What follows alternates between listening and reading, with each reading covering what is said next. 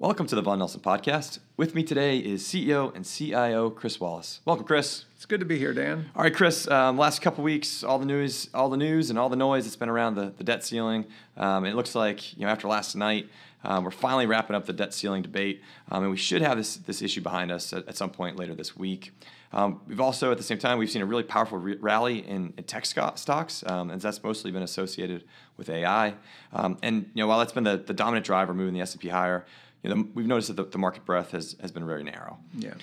So, question here is, how have the market internals looked over the last few days? And do you think that this rally that we've seen in tech will broaden out to some other sectors? Yeah.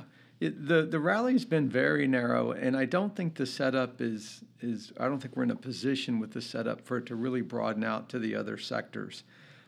We continue to see very narrowing in breadth, with the majority of the sectors in the S&P down, while tech and some ancillary sectors that could be associated with tech or associated with beneficiaries of an economic slowdown, such as utilities, moving higher.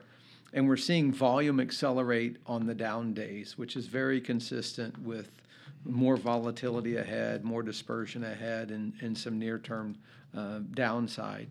And, as we've talked about in the past, once you get the debt ceiling behind you, and they begin to refill the Treasury's coffers, that's kind of a negative liquidity event.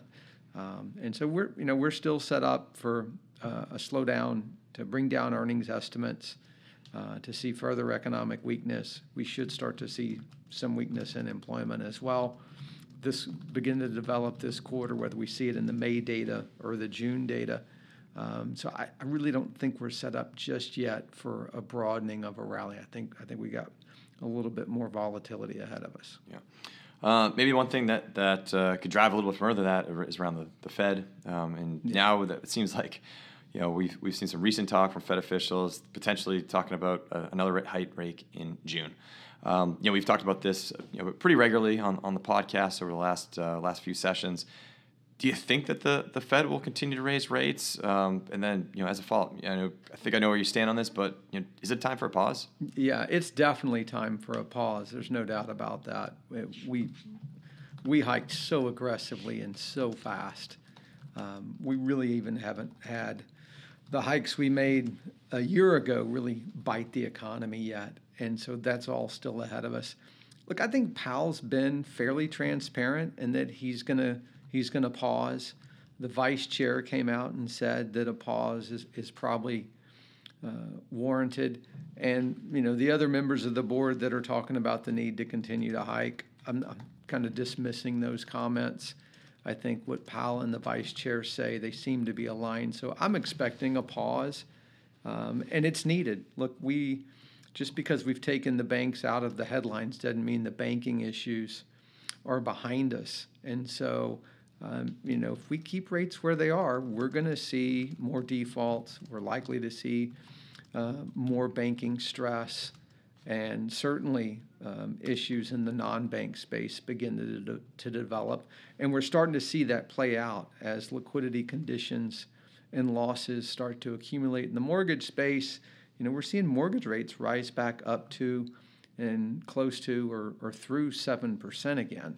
So we definitely need a pause. We need to digest the tightening financial conditions we are starting to experience. Yeah. And the last one today. So here we are, Memorial Day week, and typically this is transitioning us into a bit of a seasonal week period. What would you say investors should consider over the next 4 months ahead as we work through the summer and as they consider their tactical asset allocation shifts? Yeah. So I think investors need to think about taking risk on, but be very patient.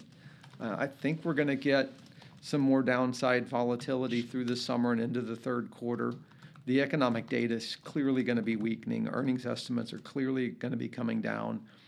The degree to which the economy softens and the market sells off is really, I think, going to be dictated by labor conditions and whether we see that deterioration in labor conditions such that a materially higher unemployment rate should be anticipated. And at the same time, we still got to contend with the fact that the Treasury has to refill their coffers.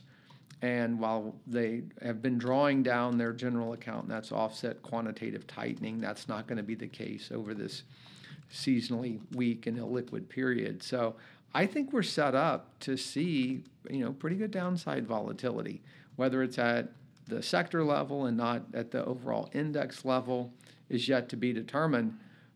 But you need to be ready to start taking on risk, which means moving into smaller caps, moving into non-U.S. securities, moving into the more cyclical sectors. But not today.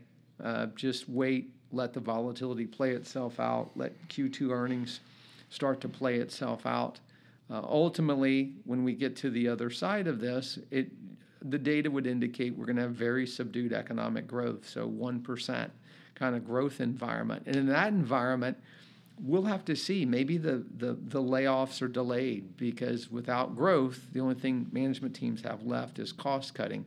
So it could be a very extended slowdown in that regard. So we just need to let it play out, wait for the market to start to price it in a little too excessively, and then we want to get on the other side of that and start taking on risk in the portfolios.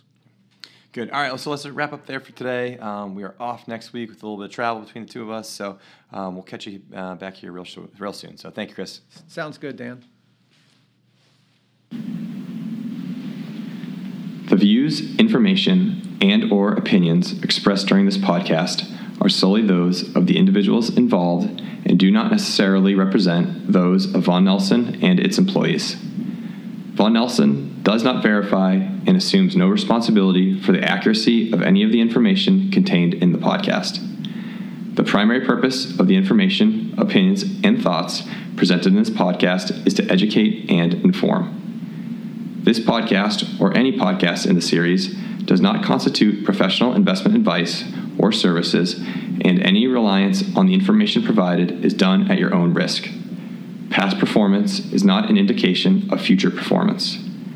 By accessing this podcast, you acknowledge that the entire contents of this podcast are the property of Vaughan Nelson or used by Vaughan Nelson with permission and are protected under U.S. copyright and trademark laws.